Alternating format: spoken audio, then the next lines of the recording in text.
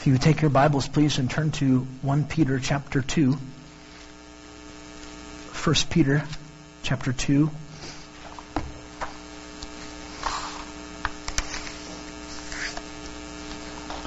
If you're visiting with us, the black Bible in the chair in front of you, black Bible, pull that out, go to page 181, towards the back, 181.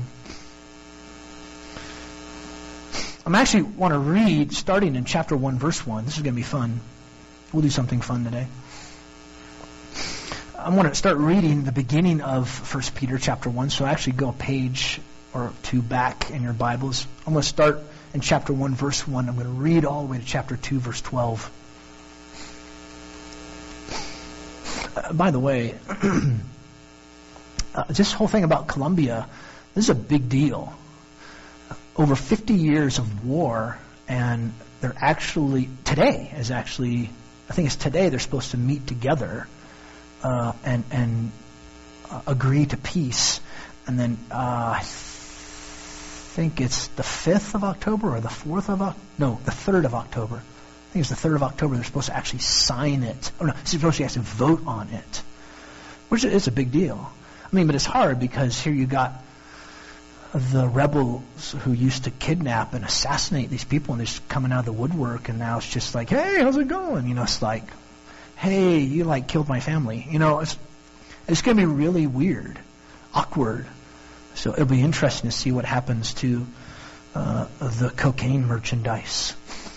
The idea is that FARC, the rebels, used to fund drug trafficking of cocaine. That's how they funded their whole army.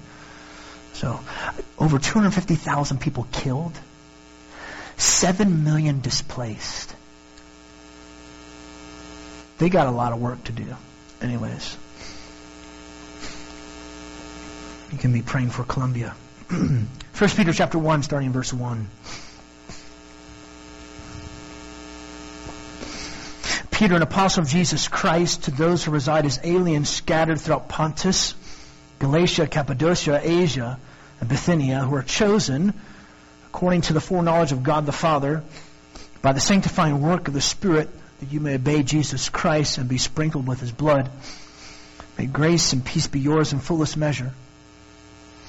Blessed be the God and Father of our Lord Jesus Christ, who, according to His great mercy, has caused us to be born again unto a living hope, through the resurrection of Jesus Christ from the dead, unto an inheritance imperishable, undefiled, will not fade away, reserved in heaven for you, who are protected by the power of God through faith, unto a salvation ready to be revealed in the last time.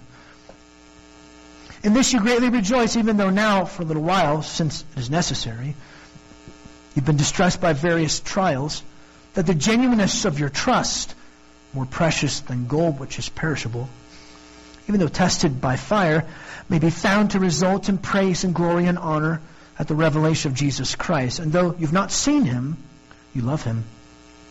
And though you do not see Him now, but because you believe in Him, you greatly rejoice with joy inexpressible and glorious, obtaining as the outcome of your trust the salvation of your souls.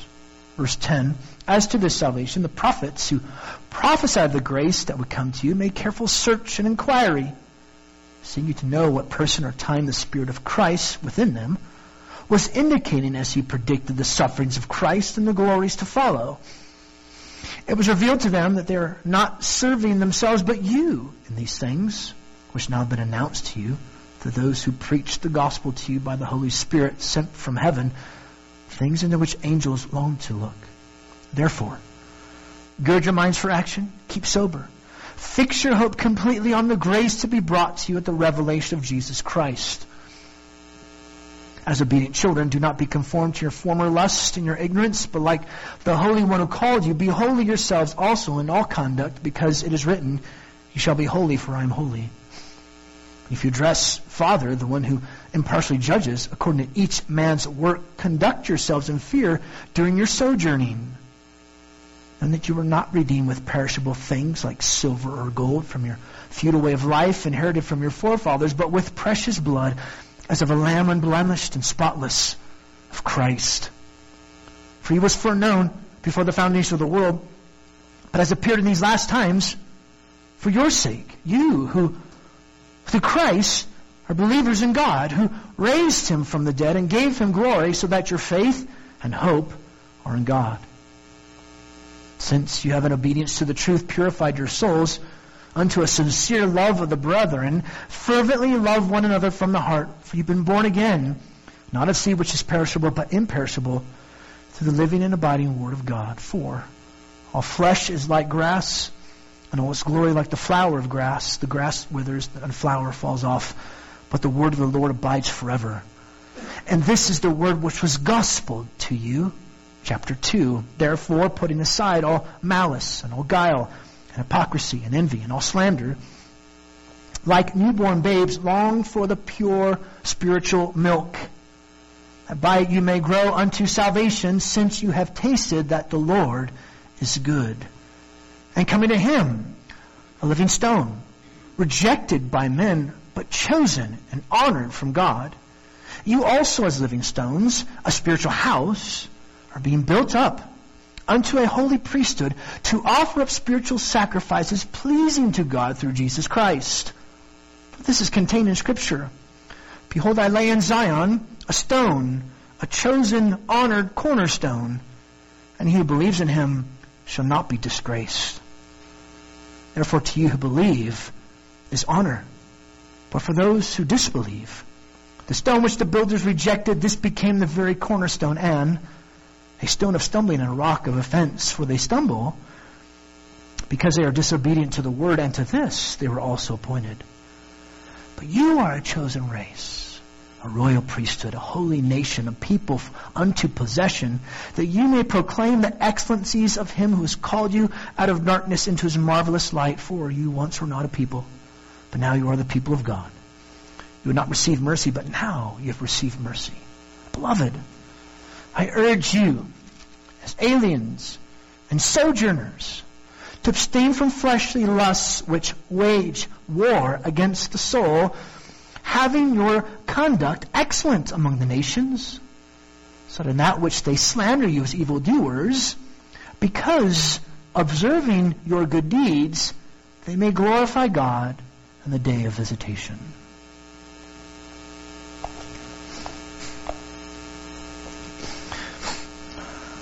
The article began, white working class Americans have a split view of Muslim immigrants. Strong majorities believe both that immigrants from Muslim countries increase the threat of terrorism in the United States, but also that most immigrants from those countries are good people. It makes sense why some Americans don't trust immigrants. People who are aliens, illegal immigrants, for that matter, from certain countries. Unfortunately, it's judging a book by its cover, though, huh? It's not necessarily fair. But that goes for any immigrant. It goes for any refugee, for that matter. Syrian refugees. It's hard to trust. Why? Because there's a stereotype. The stereotype is, they're not going to abide by the laws of our land, huh? That's the stereotype, right? In the first century, Romans trusted only Romans. Anyone else, they completely mistrusted you if you were not a Roman. Interesting that Peter brings up something, not necessarily immigrants, more like alien sojourners, and it's us. There'd be a stereotype that would be brought upon us, which is why, or which is brings out even more so the command that he gives to us in our passage this morning. As we look at 1 Peter, by God's grace, being wise, winsome weirdos in this wicked world, today, the kind of weirdos that we want to be are sin-abstaining, good-living weirdos. Weirdos who abstain from sin, and weirdos who live good, upright lives.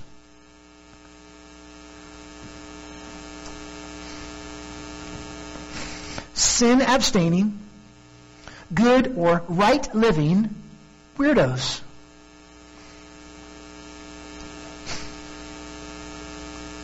What if as immigrants or as aliens, we lived unbelievable lives in this world? We are sin abstaining, right or good living weirdos because we're aliens of a country that's filled with grace, compassion, and mercy. That's our home. Our home is a place of compassion, right? Our home is a place of grace and mercy, right? That's our home. That's our country. So we're stepping into this country, this world, as aliens. We're sojourners. And Peter's going to call us to be sin-abstaining, good-living weirdos. Another statement for you. How are we to live in relation to this world? We live lives of such high character that even non-Christians recognize the quality of our lives. We show in our conduct that we are citizens of a better country. Not that we're better. That's not what we're saying. But the country that we're a part of, it's a better country. It's a country of grace and mercy. It's a country where God loves sinners like us and saves sinners. That's where we're from. Interesting, these two verses, really it's going to govern how Peter writes the rest of his letter to his readers. Specifically, how we as followers of Jesus should live in our relationships. This is the practical implication of our changed and privileged status. Chosen race, royal priesthood, holy nation, God's possession. It changes things. It changes our relationship with our governments, with the U.S. government. At least it should. It changes our relationship between slaves and masters. At least it should. It changes our relationship between wives with their husbands and husbands with their wives. At least it should. It changes our relationship with other Christians. At least it should. So these two verses, they're the premise statement. It all starts here. Having the right focus from chapter 1, verse 1, all the way to chapter 2, verse 10. And then Peter kind of launches into something here. And he starts with this premise. Because Peter's going to get very real and very practical about how we live out holiness in our lives, how we love others, how we trust God. How do you trust God? How will you trust God if Donald Trump is voted for? How will you trust God if Hillary Clinton is voted for? How will you trust God in that?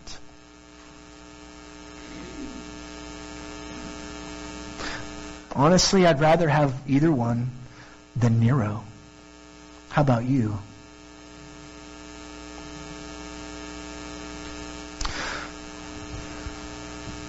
First, sin-abstaining weirdos. Notice verse 11. Beloved, His love for His readers, I urge you, I exhort you, I beseech you, listen to me, please. He doesn't have to say please, though, because he's an apostle. But notice he said, I beseech you as aliens and strangers. No, we really got to get this. This is not the first time he's called this. It's like the third or fourth time, really, right? You're aliens. You're sojourners. You're just passing through. We're temporary residents and foreigners in this world. Think of yourself as a Syrian refugee. Think of yourself that way.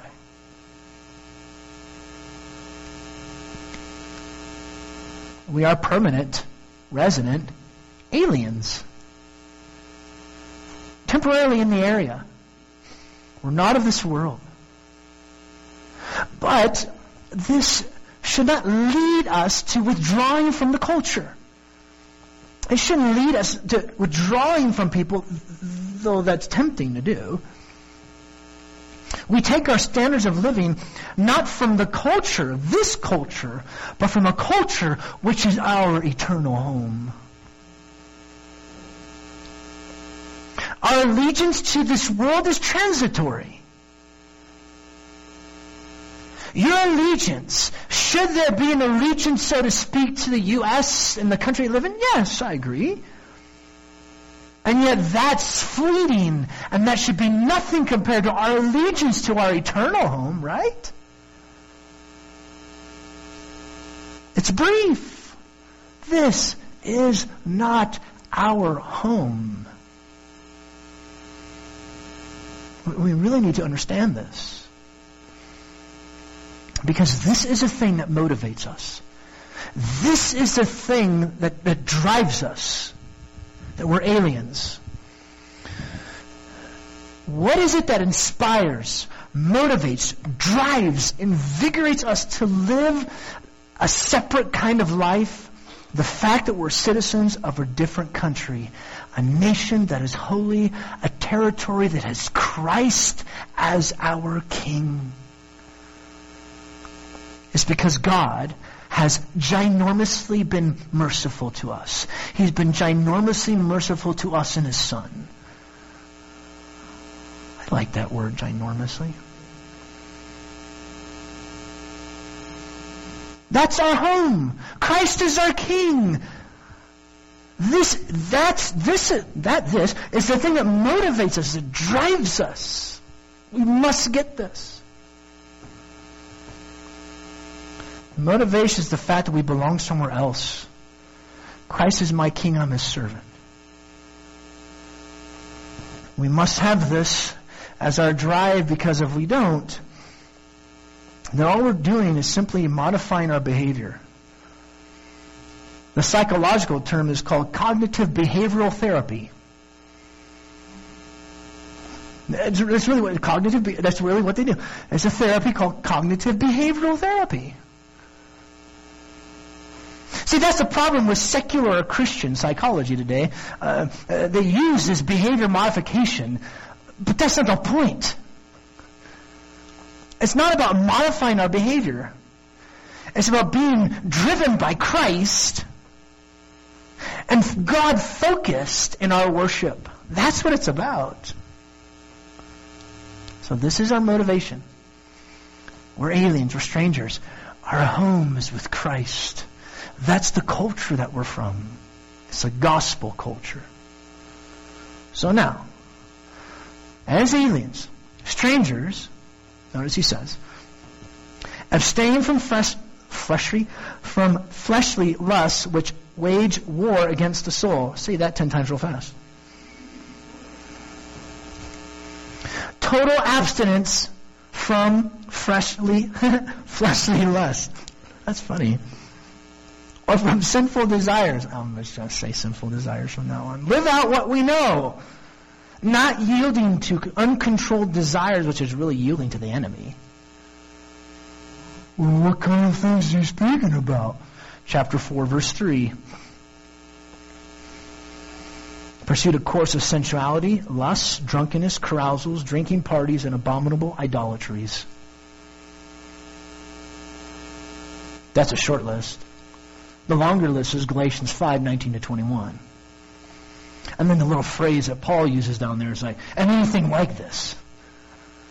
So that's the catch-all phrase, right? Don't indulge in these lusts, he's saying. What's our temptation? Our temptation is to go back to our old way of life. Why would people do that? Why would Christians do that? What if people are making fun of you because of your beliefs? What if they mock you for the way you live? or mock you because of what you believe, or persecute you for what you believe. That could be a temptation. It's about putting to death the sinful things that creep up from within our souls. And notice he says, do this because they wage war. These sinful desires wage war against our lives. We're engaged in warfare against these desires. Ephesians chapter 6, 10 through 20.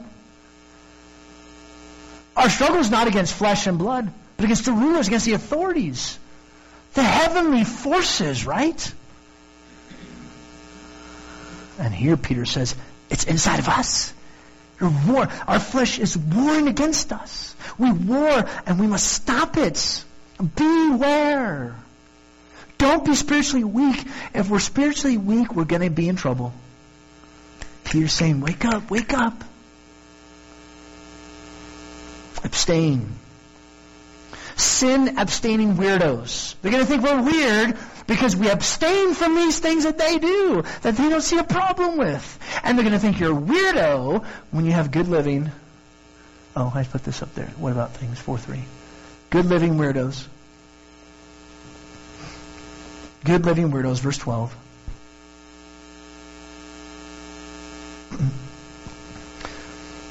Not a new sentence, he just continues on, having or keeping your conduct excellent, your behavior honorable, a life that is holy, good, right.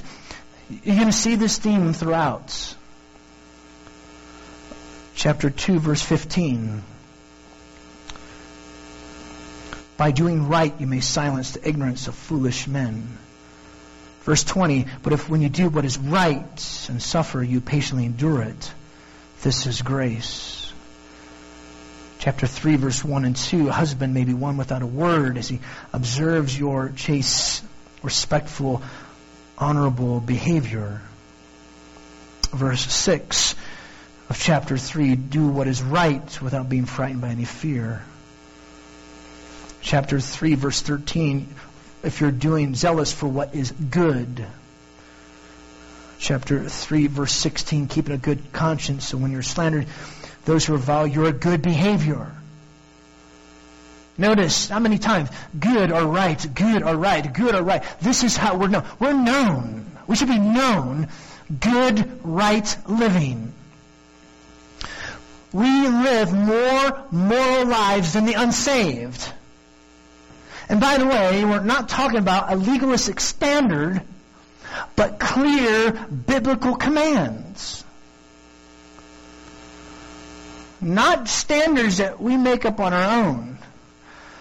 I think one time I had somebody, this is months ago, somebody threw my sermon back in my face and, you should be doing this and this and this. I'm like, wow, really? Like a legalistic standard that they had. So it was quite amusing. Kind of, whoa. That's not what he's talking about here. We have to be careful of our legalistic standards that we come up with. He's talking about clear biblical commands and how we live, this good living. Notice he says among some of your versions say Gentiles or say nations. It can be translated as peoples even. Why does he use this with his readers? Why does he describe this with them versus the Gentiles or nations? Well, as Israel was separated from the nations around them, so we as Christians are separated from the nations around us. Those who don't know Christ. Those who don't follow Christ. Those who don't worship the Lord Jesus Christ. That's who he's talking about. We're not of this world. Not that we're better. It's not our home. Peter established our identity in Christ already, chosen race, royal priesthood, holy nation. And since we have this position, or standing before God, it should result in a changed life. Local churches that live with Jesus as our King, Jesus as our Savior. It should be crystal clear the way we live our lives. Drastically different from the culture around us. And yet, unsaved people have profusely criticized us as being what? Hypocrites. We act one way on Sundays, and we act another way the rest of the week. If there's one accusation unsaved people have on us today, it's the way we nullify the gospel by the way we live.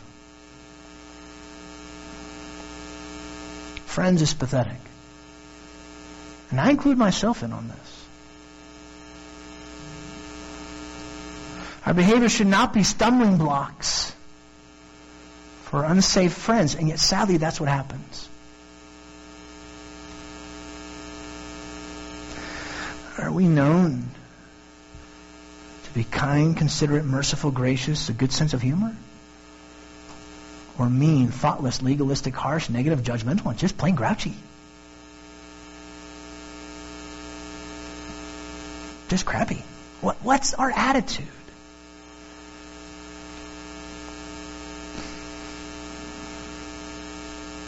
What's the purpose of abstaining? What's the purpose of this good living?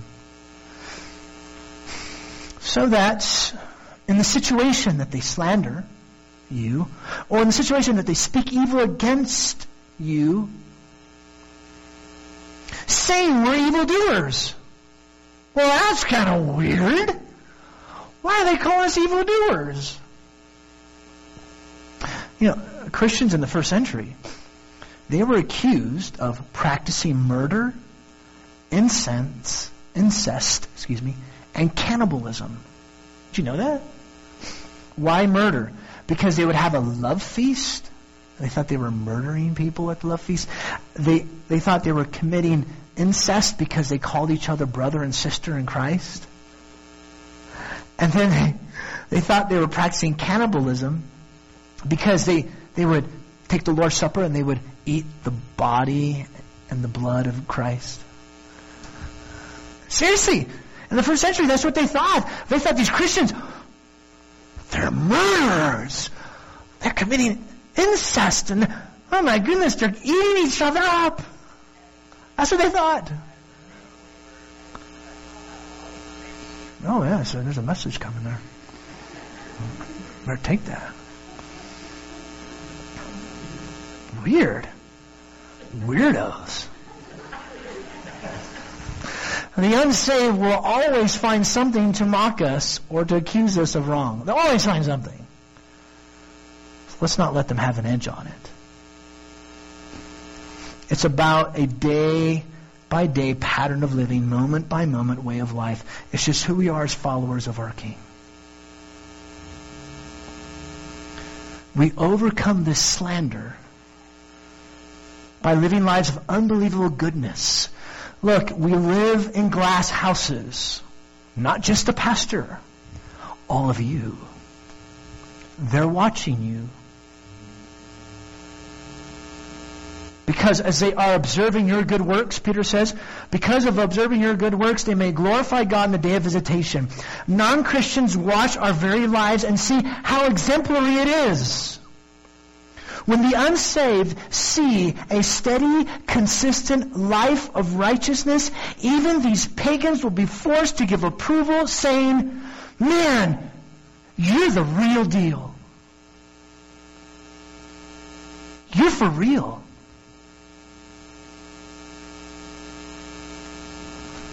Friends, we should be totally different from the world we live in and how we live our lives.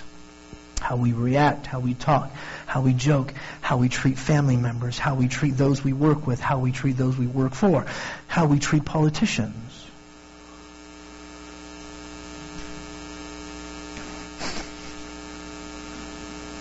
You may not be a person who's for President Obama and his things that he's done. You may look at our government and get angry about. I get angry with some of the stupid things they do. I do too. But for somebody to actually mention, I hope President Obama gets assassinated? Really? And that's coming from Christians. I mean, what's wrong with you?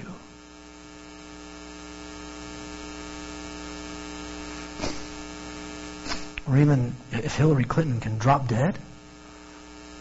Wow. Or Donald Trump, he can go to... Really?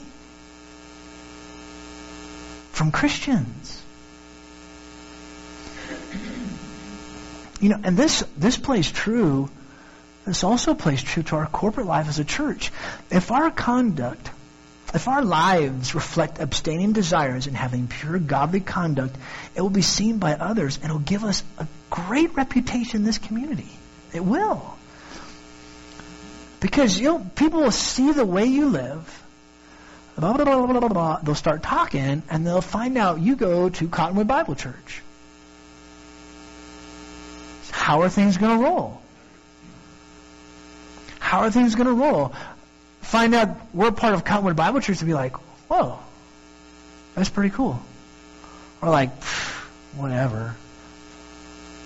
How's that going to play itself out?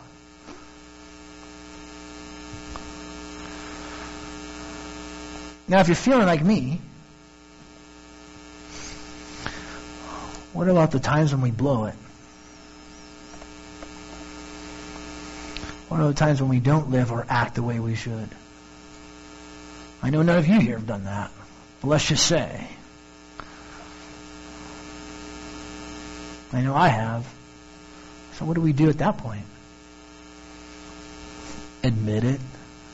Don't hide it. Confess it. And you know what? That's why Jesus had to die, huh? That's why Jesus had to die. That's why Jesus had to show grace to us, right?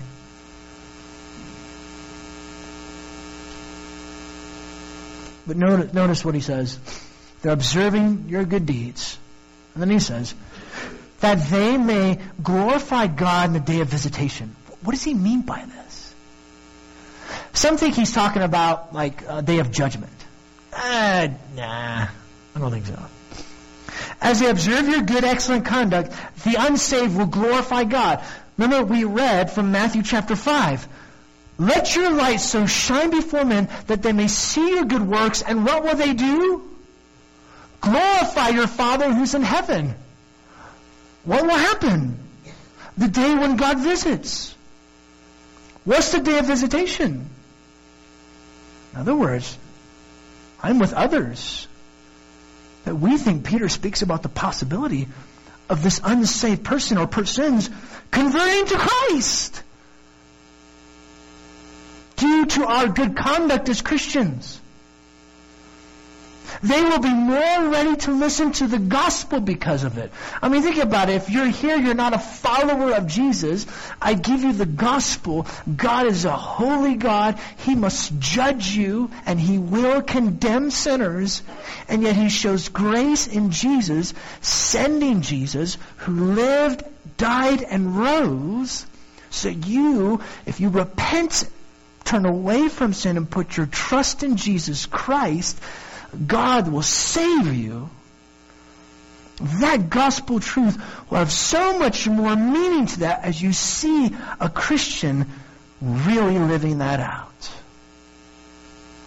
Wayne Grudem says this, quote, a Christian's good life, even in the face of continuing slander and false accusation, may still result in the unbeliever's salvation.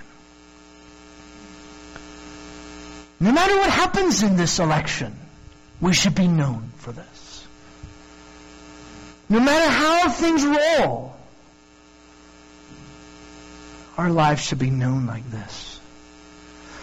They are persuaded by the attractiveness of our lifestyle, or the word that we've used as our title for Peter, the winsomeness of our conduct and behavior. So God's visit is merciful, and that as He uses our lives of holiness, these come to Christ, seeing our uprightness, seeing how we treat them, regardless of their status, regardless of their condition, regardless of their race, regardless of their beliefs, regardless of even if they're homosexual.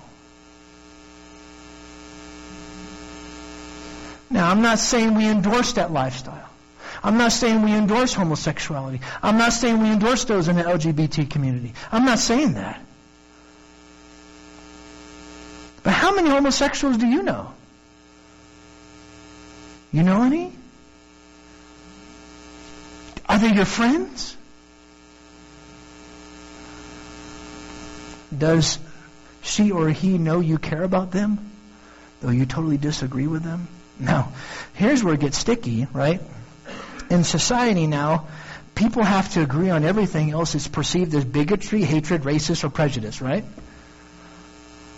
I had one guy in Jerome, him and I were talking about that very issue. I won't use the explicitives that he used, but because he was very colorful in his language about that idea. But he basically said, if you have to agree with people on everything, and if you don't, then you're hating that person, that's logically ridiculous. It is.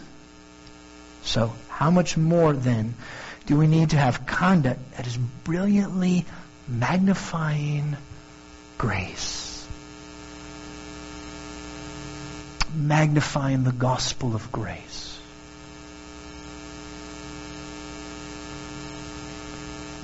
We are living in an unbelieving society. We live in an unbelieving society. So, it is pertinent, it is so vital that we avoid sinful desires and continue to maintain a pattern of life that is exemplary, so that the unsaved will possibly give glory to God by coming to Jesus Christ to be saved. That's the passage in a nutshell. That's what Peter's saying.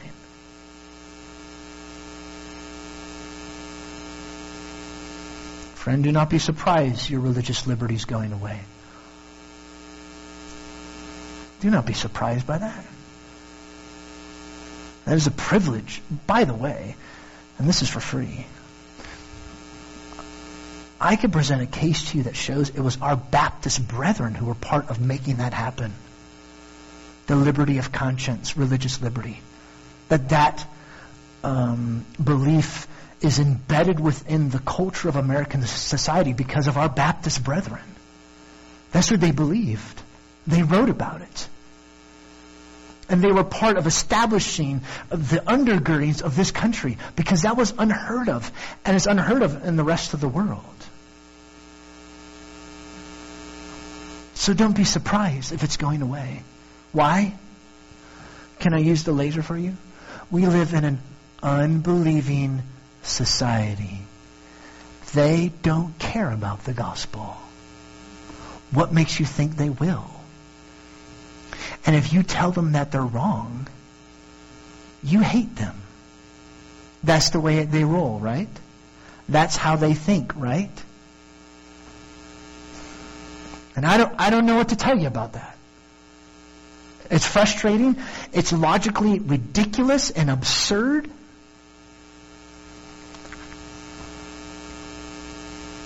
And that's why we need to be this. We avoid sinful desires. We maintain a pattern of life that is exemplary, so that the unsaved will possibly give glory to God by coming to Christ. That's what Peter's telling us to do. And praise God for His grace to help us to do it, right? Oh, man.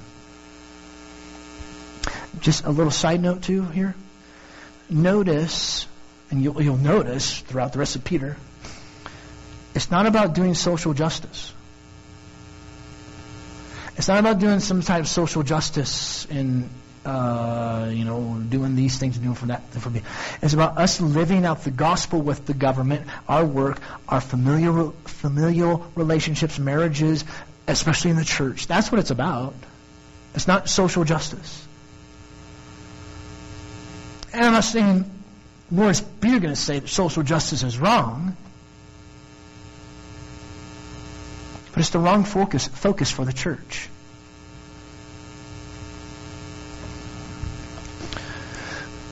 We are sin-abstaining, right or good-living weirdos because we're aliens of a country. Sojourners from a country. We're filled with grace. It's a place filled with compassion. It's a place filled with God's mercy. So let's show that. Let's display that. How? Peter's going to tell us. Government, where we work, as we suffer,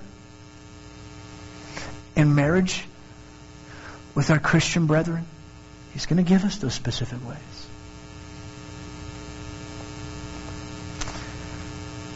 Father, thank you. Thank you that you show us your grace. Because we, probably more times than not, we live out the sinful desires. And we don't have good conduct.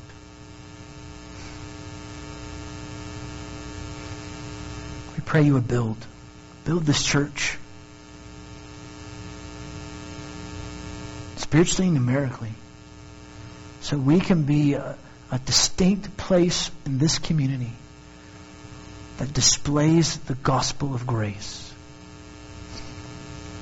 Holding the truth, but we speak this truth with such love.